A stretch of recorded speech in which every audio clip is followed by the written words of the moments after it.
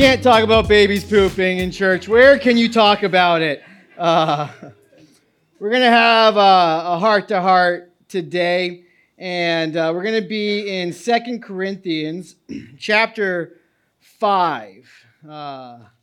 It's Paul's second letter to a church, and right here, kind of the front third of it, Paul says something I want us to consider today. 2 Corinthians chapter 5, verse 17. Therefore, if anyone is in Christ, if you've placed your faith in Jesus, if anyone is in Christ, he is a new creation, said as an absolute.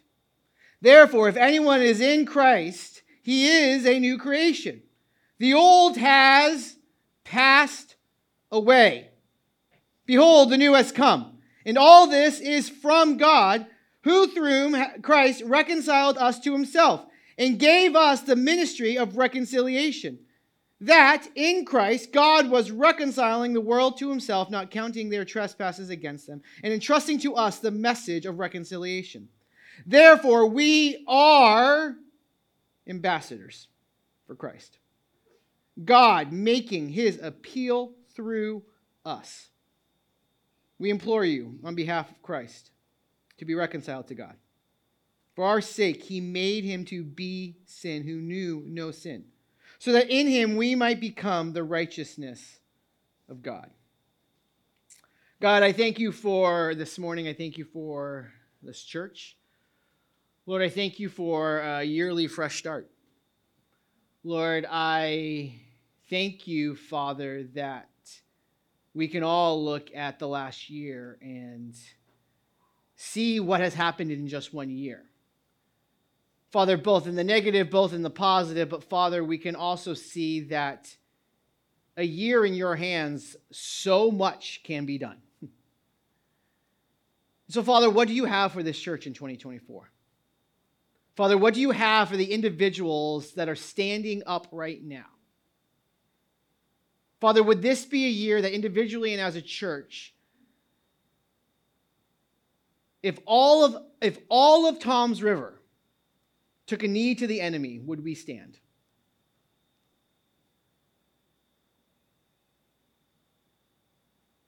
Father, if we were to be the last person like Noah standing for you on earth, Holy Spirit, would you give us the courage and the strength to do so? Father, we are not the only church in Toms River. We are not the only game in town.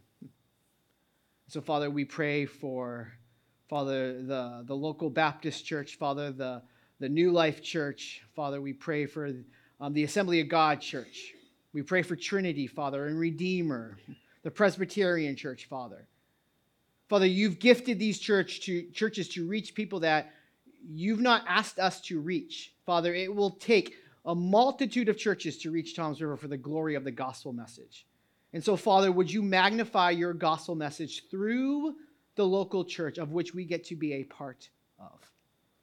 We love you, Jesus. In your name, amen. You guys can have a seat. If you guys have been around Wellspring for a little bit, you know that coming back from Thanksgiving, my car died. And so Ava and I were up the creek. We had to quickly get a new car. And my dream car is to get what would be now a 2024 Sequoia, matte green, like army green. That's the car I want, fully loaded, so I can drive with my dog up to the mountains and go hiking and look awesome doing it. And that wasn't what we got. That wasn't in the cards. That's not for us right now. Someday. But for us, we wanted a 7-passenger SUV, mid-size SUV, because we have 5 kids. And if you have 3 kids, or not, we have 5 kids. I'm sorry. I'm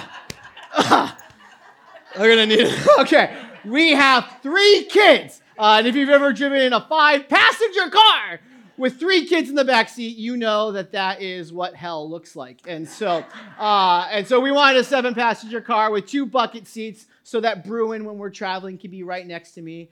because he wants to be right next to me. That's a good thing, right? No, I don't know. Anyways, I digress. And so we got a 2020 Chevy Traverse, kind of the entry-level mid-size SUV. 2020, I really wanted a 21, but it just wasn't in the cards for us. And so we went to the dealership. They had a few on site. And I really wanted the 2021, but the 2020 was the better price. And so we drained not drained all of our savings, drained a good portion of our savings, took out a car payment, and celebrated Christmas with all of that. And but as we're driving away, I didn't realize something. I have never had a car like this. Our car came with a heated steering wheel.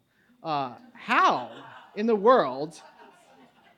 I mean, how have I gone? I'm 40 years, I'm 39 plus 1. How did I just find out that this is a thing? And like heated seats for your bum, like to drive away and realize like I'm leaving Toms River and I'm not even in Bayville and I have a sweaty butt. Like this is awesome. And so like all of these upgrades and like I'm like I can start my car from an app now. Like what is this? Is this where are we, right? And this is the Jetsons. We are now living in the world of the Jetsons. And so, like, I am, like, I called my mom. I was like, hey, Mom, I made it. Like, look at what, like, this car is bells and whistles, right? Now, I kind of joke. Like, that's a cool, like, upgrade and whatnot from our minivan that had Cheez-Its and stuff all over the place. But you can imagine in 2024, the American way sometimes is to see, okay, here's an upgrade. And then here's the Sequoia upgrade in my book. You can see how we kind of blow through upgrades, right? and maybe go a little too far, maybe a little bit too extreme. But there's another extreme when it comes to upgrades. Like my mom, I think it was like 2021, and she was still rocking the original iPod from 2005. And we're like, hey, Mom, there's been a lot since then. Maybe upgrade and get rid of that thing, but it still works. I know it still works, but you can upgrade from the original iPod. You don't need that anymore, Mom. There's Spotify, all right? And so, hey, there's two extremes. We can go to two extremes. And before someone goes to the extreme of spending all of their money and all of their wealth for an upgrade that they just have to have, wouldn't you and I love, in looking back, someone to have had a heart-to-heart with us saying, is that a want or is that a need? Is that really what's important right now? Sometimes we wait until we've gone too far for someone to have a heart-to-heart with us. Today, I want to have a heart-to-heart with us as a church. This was a sermon that we were going to do something a little bit different, but something has been ruminating on my heart, and really we've mapped this out in the last 7 to 14 days, which if you know my habits with preaching is not my habit. This is just something that's been stirring within me, and I just wanted to come here and just have a heart-to-heart with all of us. And so we're going to be looking at 2 Corinthians chapter 5, which is Paul having a heart-to-heart with the church of Corinth. We're in 2 Corinthians, and so I know you guys are really, really smart, and so you know that means that there is a 1 Corinthians. And then that 1 Corinthians, if you've been around the church for any time, if you've gone to a church conference, if you've watched about church on YouTube or something, and if you've ever heard the church of Corinth mentioned, you know that church always gets mentioned with the word sin. They did some heinous things. And then in 1 Corinthians, you're reading some of the things that they were doing. You're like, oh my Lord, what are they doing? It was a heinous church, and they could not shed the reputation of a sinful life. Have you been there? And so in 2 Corinthians, Paul's actually commending them. Paul actually says a lot of good things about this church. He's actually imploring them to let some people that have been outside the church now bring them back in. And so he has this heart-to-heart with them, and he shares some things that I think is a good heart-to-heart for us. And so in our heart-to-heart, I want to look at 3 questions. As Christians, and if you're not a Christian in this room, I am so thankful you're here. And I hope, as I'm sharing with our people to share the gospel message, that you will think about the message I'm asking people to share. I want to ask, as Christians, what have we experienced? And then out of what we have experienced, what should we do? And then what should we say? Let's go back to this verse in 2 Corinthians chapter 5, written by the Apostle Paul, who under his authority Christians died. The Apostle Paul, who under his authority was storming cities to arrest Christians. You've done some really heinous things in your life. Under your authority, has a Christian been murdered? I think there's hope for you.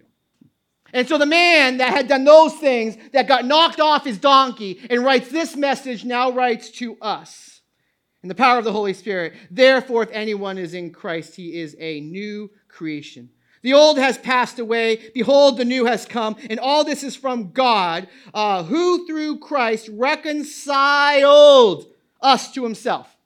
Reconciled is now a churchy word because of passages like this. But it doesn't have to be a churchy word. If you throw it in the Google says this, a restoration to friendly relationships. That if you've ever had a marriage or a friendship or that old high school buddy that when you go back to your high school reunion, you hate his stinking guts, but now you're going to be reconciled, restored to, not only am I good to be in the same room as you, but we can be friends. We can text from now on, time and time. If I see you in the coffee shop, I can say, hey, pull up a seat. Let's have our cup of coffee together.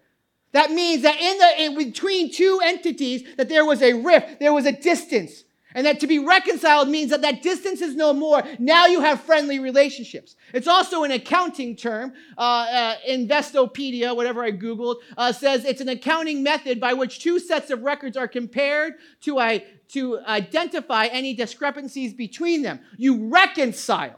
You see the differences that you and I, when it comes to God who is perfect, holy as holy can be. I know you think your poop don't stink. God is actually holy. And when you compare his actual holiness to the holiness you be frontin', it don't match. You cannot reconcile those two books. Jesus Christ had to reconcile that for us. So let me explain it this way. Like maybe it's because it's 2020 and or 2020. Oh my gosh, never again. Maybe it's because it's 2024. I speak for a living, and that's twice now. Whatever. It's the new year, and maybe it's because I'm a little hangry now because I've changed my diet. And I want to, Anyways, I want us to see this maybe as a cheeseburger. Can we look at this like a cheeseburger?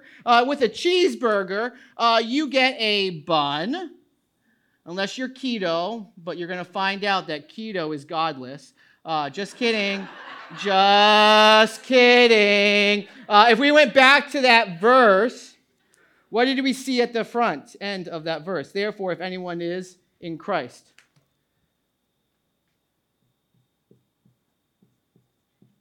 What's happened to you? What is this salvation that we have? It's from God. So what's holding this all together? What's holding your salvation story together and making it a nice, clean story is Christ. You're not holding yourself together. You're not holding the salvation story together. My Jesus is. And what happened in this story or in this salvation? Well, there was a burger. Unless you're vegan, then I don't know your gospel message, but...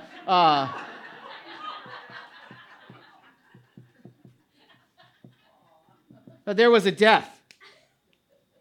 I mean, we can, really, the burger analogy, right? We are a cheeseburger in paradise salvation here.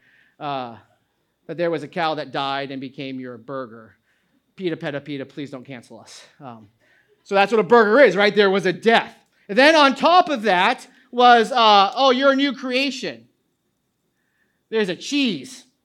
You know what cheese is? Like cheese is dairy that has been turned into something else, and now you have cheese. That you are a new creation.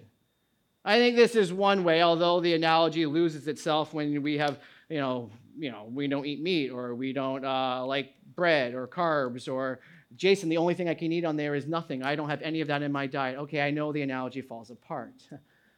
But you see what I'm saying? That what have you experienced? In Christ, from God, God did something to you that you cannot do to yourself. That there was a death. You died an old life. And that Christ turned you, transformed you into new life. You became something entirely new and different. Here's what I want you to hear right now is that you are not an upgrade. You are a new creation. Let me paint it this way. Jason, why would you bring a coffin to the first, okay? Because you can Google it and you can find coffins on Amazon, right? You and I, as we sit in our seats, there's only two seats that you and I have. Some of us walk in here and we're sitting in the seat of death. That if this was the last seat you ever sit in, you have a seat of death right now. What a buzzkill. Okay, well, there's hope. Or you're sitting in Christ Jesus, you understand in Christ and from God, and you're sitting in the seat of life. All this is in the grave. All this is gone. And I think from the grave, what we do so well is we look around our American society and we look for things that are going to satisfy us. Things that are going to give us security. And those become sinful things that are meant to replace God. We don't need God. Because in my grave, those things that are supposed to be dead, as I find my security in money. Jason, you're rolling really deep. This is fake money.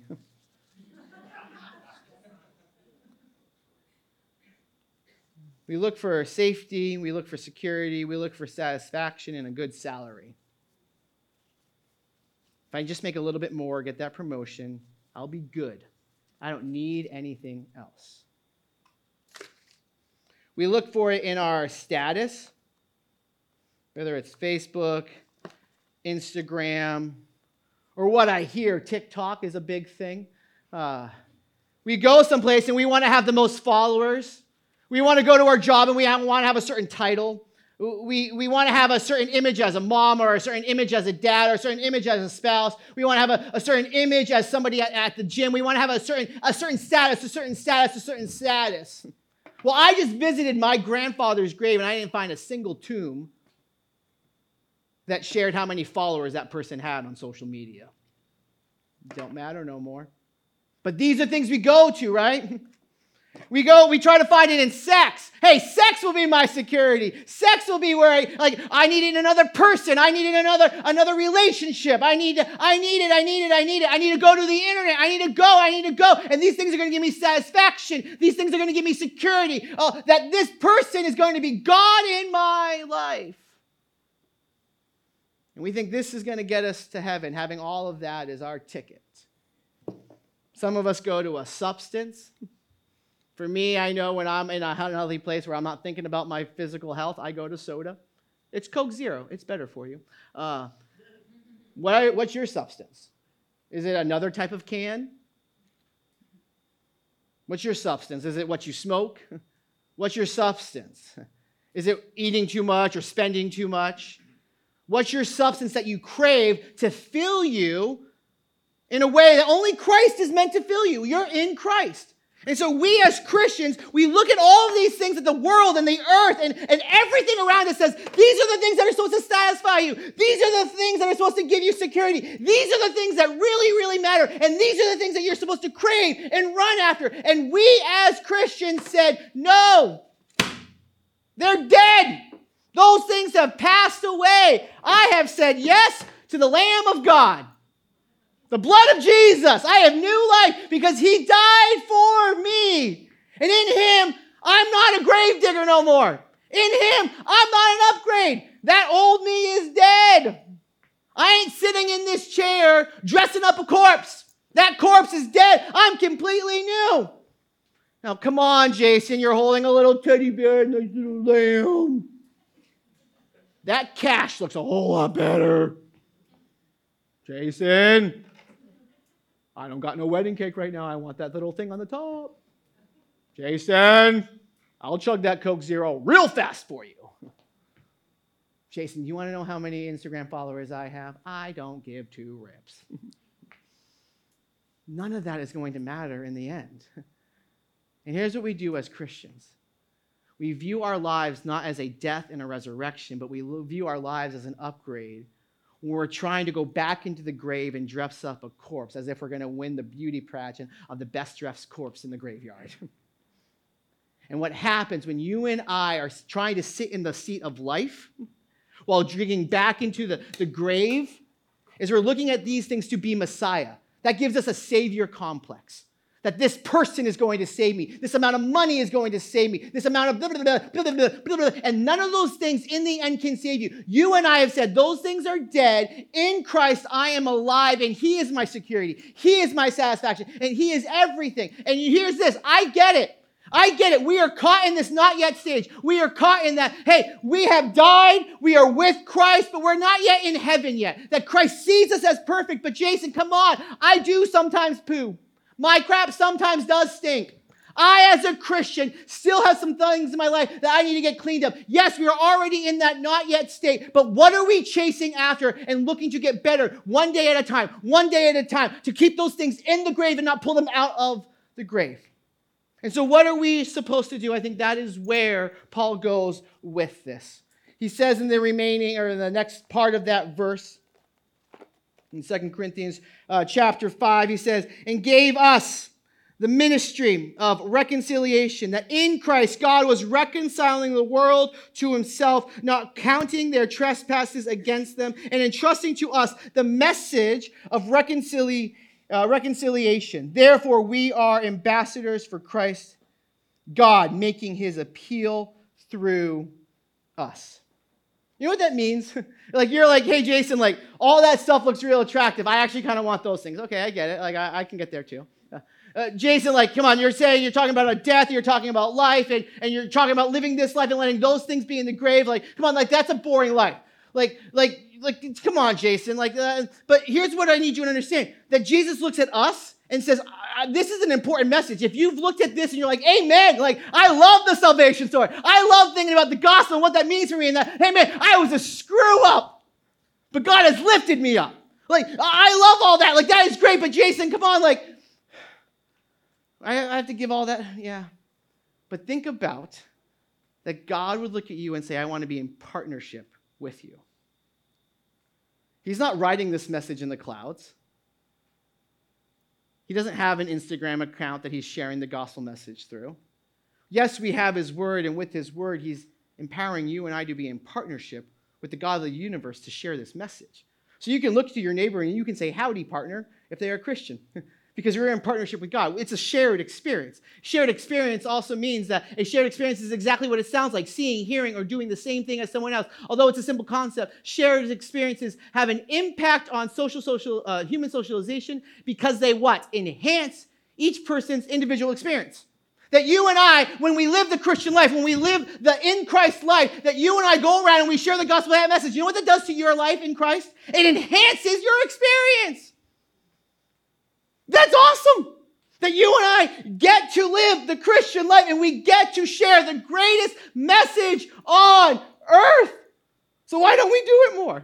Think about let's go back to the verse for a second. Let's think about these highlights that he's entrusting to us. Now the next slide. That we are his ambassadors. We are ambassadors for Christ. His appeal through us. That Christ is sharing the message. This is such an important message. If you have a friend or a family member that does not know Jesus, this is a message of life and death, and he's trusted you with it because of the Holy Spirit inside of you. That we are ambassadors. Let's go back. Ambassadors, an accredited diplomat sent by a country as its official representation to a foreign country. That you became a Christian, and right away, you became not only a new creation, you became an ambassador. And Christ is looking down from heaven and saying, I need someone to represent me there. I need someone to represent me there. Oh, that job over there, I need someone over there. And he's sending ambassadors to foreign soil with a special message that we're going to talk about in a second. So what are we supposed to do? We're supposed to share this message. What are we supposed to do? We're supposed to see it as a privileged position to be the ones in a dark world sharing the gospel message of Jesus Christ. That you and I are on enemy soil. We don't have a diplomat to America from America. That ain't a thing. We have diplomats to foreign lands because that's where the president or the interests of America need a message. And so you and I are on foreign land to share a message. You and I, new creations, where is home for us? Heaven. We're passing through. So we're on foreign soil, and every step you take, you're taking a step as an ambassador. Have you guys heard of the Navajo code talkers from World War I? There's a whole lot written about them. I was reading about them on the Navy website this week because I remembered them as it was talking about this. They reminded me that you and I are on foreign soils. We are in battle. We are supposed to be in the trenches of the gospel message. In World War I, they were having a hard time being in the trenches. They were looking at like, hey, we're going through a final campaign, and it's kind of now it's mission critical to the war. And the Germans are decoding all of our messages from the trenches back to home base. And so when we're saying, hey, there's guns over here, or hey, there's tanks over here, or we need bombs over here, that the Germans were taking these codes that we thought were on a different channel, or that we thought we were using certain ways of speaking, and they were decoding it, and they were beating us because of how they were decoding the messages from the trenches. And so one day, somebody in the 142nd Infantry heard I think it's called Choctaw. It wasn't Navajo at first, Native Americans talking. And he said to them, hey, is there anybody back at the base that would know what you're saying right now? And they said, yes. And he said, great. I need you to tell them a message. And so having it be a small language, he used these individuals to relay a message back to home base and became the Navajo code talkers because the Germans couldn't figure out the language. And that's how we were able to, one of the ways we were able to have a turn in the war. You and I are Christians on foreign soils, and we have an enemy that loves to confuse our languages. That loves to say, like, you just give up. You and I are in the trenches trying to reach other people for the gospel message of Jesus Christ. We need to get as creative as possible in the power of Jesus to reach people that no one else is reaching. This is why we pray for one. Pray for one is one of our values here. Who am I helping to know Jesus every single day? Waking up, God, give me someone to share at the coffee shop, or God, I have a name by mine. I'm going to pray for them every single day. Here's where Paul now concludes this. He says, and we implore you on behalf of Christ to be reconciled to God. For our sake, he made him to be sin who knew no sin, so that we might become the righteousness of God. That is the gospel message. You want to know what to share with somebody? Share that verse. That verse shares the gospel message. That is what you and I are supposed to be sharing with people, that God made him who knew no sin to be sin on our behalf. With what effort? I implore you. This is life or death. If you don't know Jesus in this room right now, I implore you to not leave here until you've reckoned yourself with a holy God. And stop trying to pretend to be holy in and of yourself. Because what has happened to us in this room, I'll share it again. What's the motivation of the gospel? Gianna said it while giving communion. The motivation to the gospel is that God so loved the world. Not that God so hated the world. That God so loved the world that he gave his one and only son. That God loves you enough to send his son to do what? God made him, if you can go back to that verse, to be sin, who knew no sin. That Jesus Christ was born of a virgin birth, walked this earth, walked perfectly on this earth, did not do anything that was deserving of death, and then went to the cross. Why? Because if you and I have sinned, and for the wages of sin is death, if you and I have death hanging over our heads, not only a physical death, but a spiritual death, then if you have that and I have that, you can't be the sacrifice for me, because then who's going to be the sacrifice for you? Somebody who is perfect has to be the sacrifice. So God made him who knew no sin to be sin. That God took the sin of humanity and put it on Jesus Christ. That one of those songs we were talking about was like shame and like all of those things that we don't have to know that feeling of anymore. I've talked about this with Mike before, that when Jesus was hanging on the cross, the most painful part of the cross was not the nails. The most painful part of the cross was that Jesus, for the first time in his entire existence, felt displeasure. That was meant for you and meant for me. And love brought him to the cross. Love kept him on the cross. And then he went to a grave that God made him who knew no sin to be sin, so that in him, putting faith in him, that we might become what? The righteousness of God. You're not righteous on your own. But if you've said yes to Jesus, this works in reverse. That now, he's taken our unrighteousness and given us, through life in Jesus Christ, he's given us his righteousness. That's a message we're sharing with people, isn't it? That's a life or death message. Heaven is real, hell is real, and there's a God who's going to do something with our sin. How serious does God take sin? The cross says it all. I had a friend that I got to know, and I got to know him one Saturday, and he was struggling with life. And so I was like, hey, I'm going hiking next week. Why don't you go hiking with me up in New Hampshire? I just met you. And so jump in my car for 6 hours and go to New Hampshire with me. And you would think like hiking would be the hardest part, no, or the most awkward part. But actually the drive was the most awkward because I threw on my 90s playlist. And normally it just plays a lot of Goo Goo Dolls and things like I really love, but somehow this 90s playlist got into like all of like the 90s like love songs. And I was like Spotify, this is not the time for the Backstreet Boys. And so I quickly turned that because it was like me and this dude that I just met, and it was like super awkward. But then we get to the mountain and we're hiking, and long story short, at the top of the mountain, he said yes to a relationship with Jesus Christ. Now, I was going to go hiking anyways, and I like hiking, and I like talking about Jesus, so it's a win-win. And I share that only for one reason. Where do you work?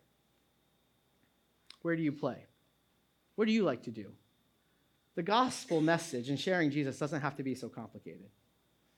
Where do you work, and where do you play? Maybe start there. Where do your kids play?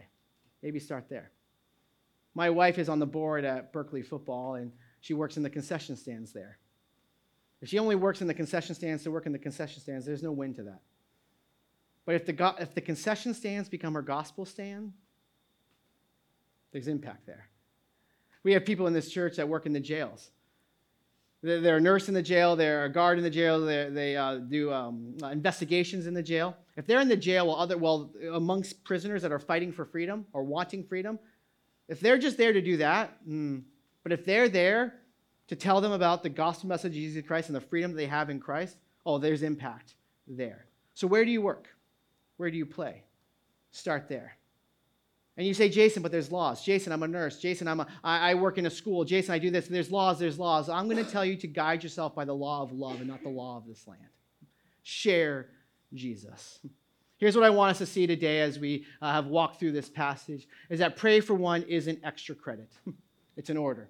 That if you've said yes to Jesus, you're not trying to get brownie points as a Christian by sharing Jesus. Some of us have the skill set of sharing Jesus. Yeah, there's more expected of you. But for all of us as Christians, this is an order. We have to go and we have to share Jesus. So if you're an ambassador, as you leave this place, every step that you take, you are an ambassador for Jesus Christ. You're an ambassador in Toms River. You're an ambassador in your home. You're an ambassador in your jobs. You're an ambassador. You're an ambassador. You're an ambassador. We need to stop going to the graveyard and trying to be cool in the graveyard with no mission. You want to see a resurrection? Go to the graveyard. That's where resurrections happen. But go to the graveyard not to live there.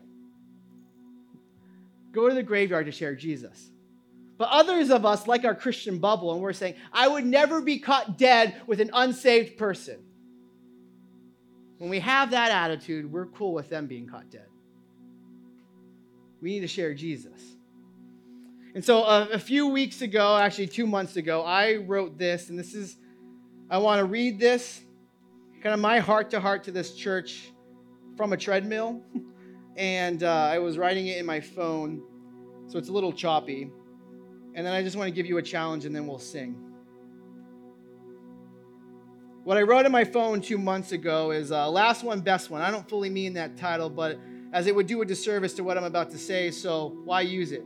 Because it's a family model for me. My son used to do Taekwondo, and the instructor used to say this at the end of every exercise. In the scope of my life, I mean last one, best one. In the scope of humanity, how about one last push? I'm not a prophet. I'm not an end times preacher. I don't know when the last days are.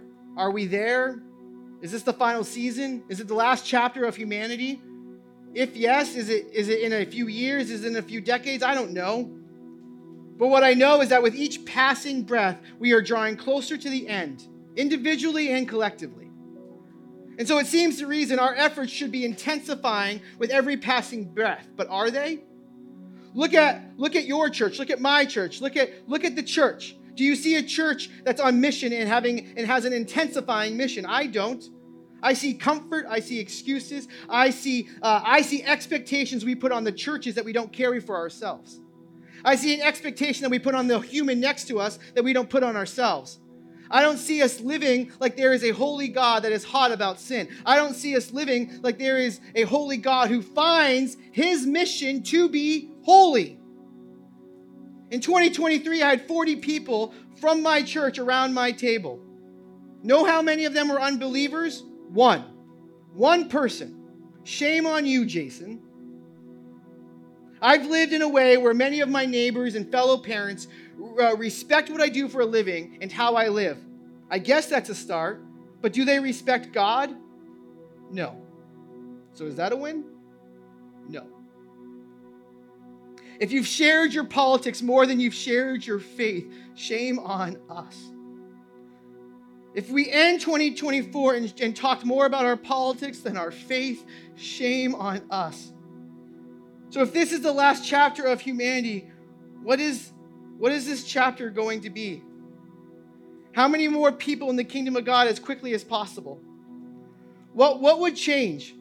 Well, we wouldn't hang on to money like it's coming with us. We wouldn't fight about lesser things. We would live like we could meet Jesus at any moment. We would talk about our greatest love and imploring our unbelieving friends to find friendship with Jesus. What if this is last one, best one? What if this is one final push? What if we lived like meeting Jesus wasn't a if, when, but in time it's going to happen? So let's do something about it. 2024 from an earthly perspective is going to suck. We're going into another political season. Remember 2020, y'all? Here we go again. So from a heavenly perspective, we are primed to share the message of hope to a hopeless culture. Let's do something about it. And so here's my challenge to you. It's one of three things as you make your New Year's goals. I want to challenge you to share and do all three of these things. I don't think they're super hard. I think the first one, I want to challenge you to complete a year-long reading plan. It's 2024. Google Bible reading plan. And you can find one. You can find ones that are chapters a day. You can find one that are a verse a day. You can find ones that have a devotional or something like that. Just Google it. You will find free resources. I'm challenging you in 2024 just to complete a Bible reading plan. My second challenge to you is that we have a weekly time of corporate prayer. There are 52 opportunities for you to come and pray for us with us. I'm challenging you to come to 12. We have the next 2 Wednesdays and then the Thursday after that, and then we'll keep sending it out. I challenge you to come to just 12 this year, corporate prayer times. But they're the one that is on theme with our church, that is on theme with what we're saying. I am challenging you in the power of Jesus Christ to be praying and to look for the opportunity to share Jesus with 3 people. Not just with your actions, but also with your words. That you would verbally open your mouth. And I know we can't manufacture it. I know that salvation is a work of the Holy Spirit. Here is my trust in Jesus Christ. That if you pray every single day, God, give me an opportunity. That 3 is underselling what God can do in a church that is fixated on sharing Jesus. So we're going to go into a song about being fully devoted. You and I cannot claim to be fully devoted before Jesus if we're not sharing our faith. You are not devoted as a follower of Jesus depending on how you vote. You are a follower of Jesus, a devoted follower of Jesus when you care about your holiness and when you care about others coming to know the name of Jesus as Lord and Savior.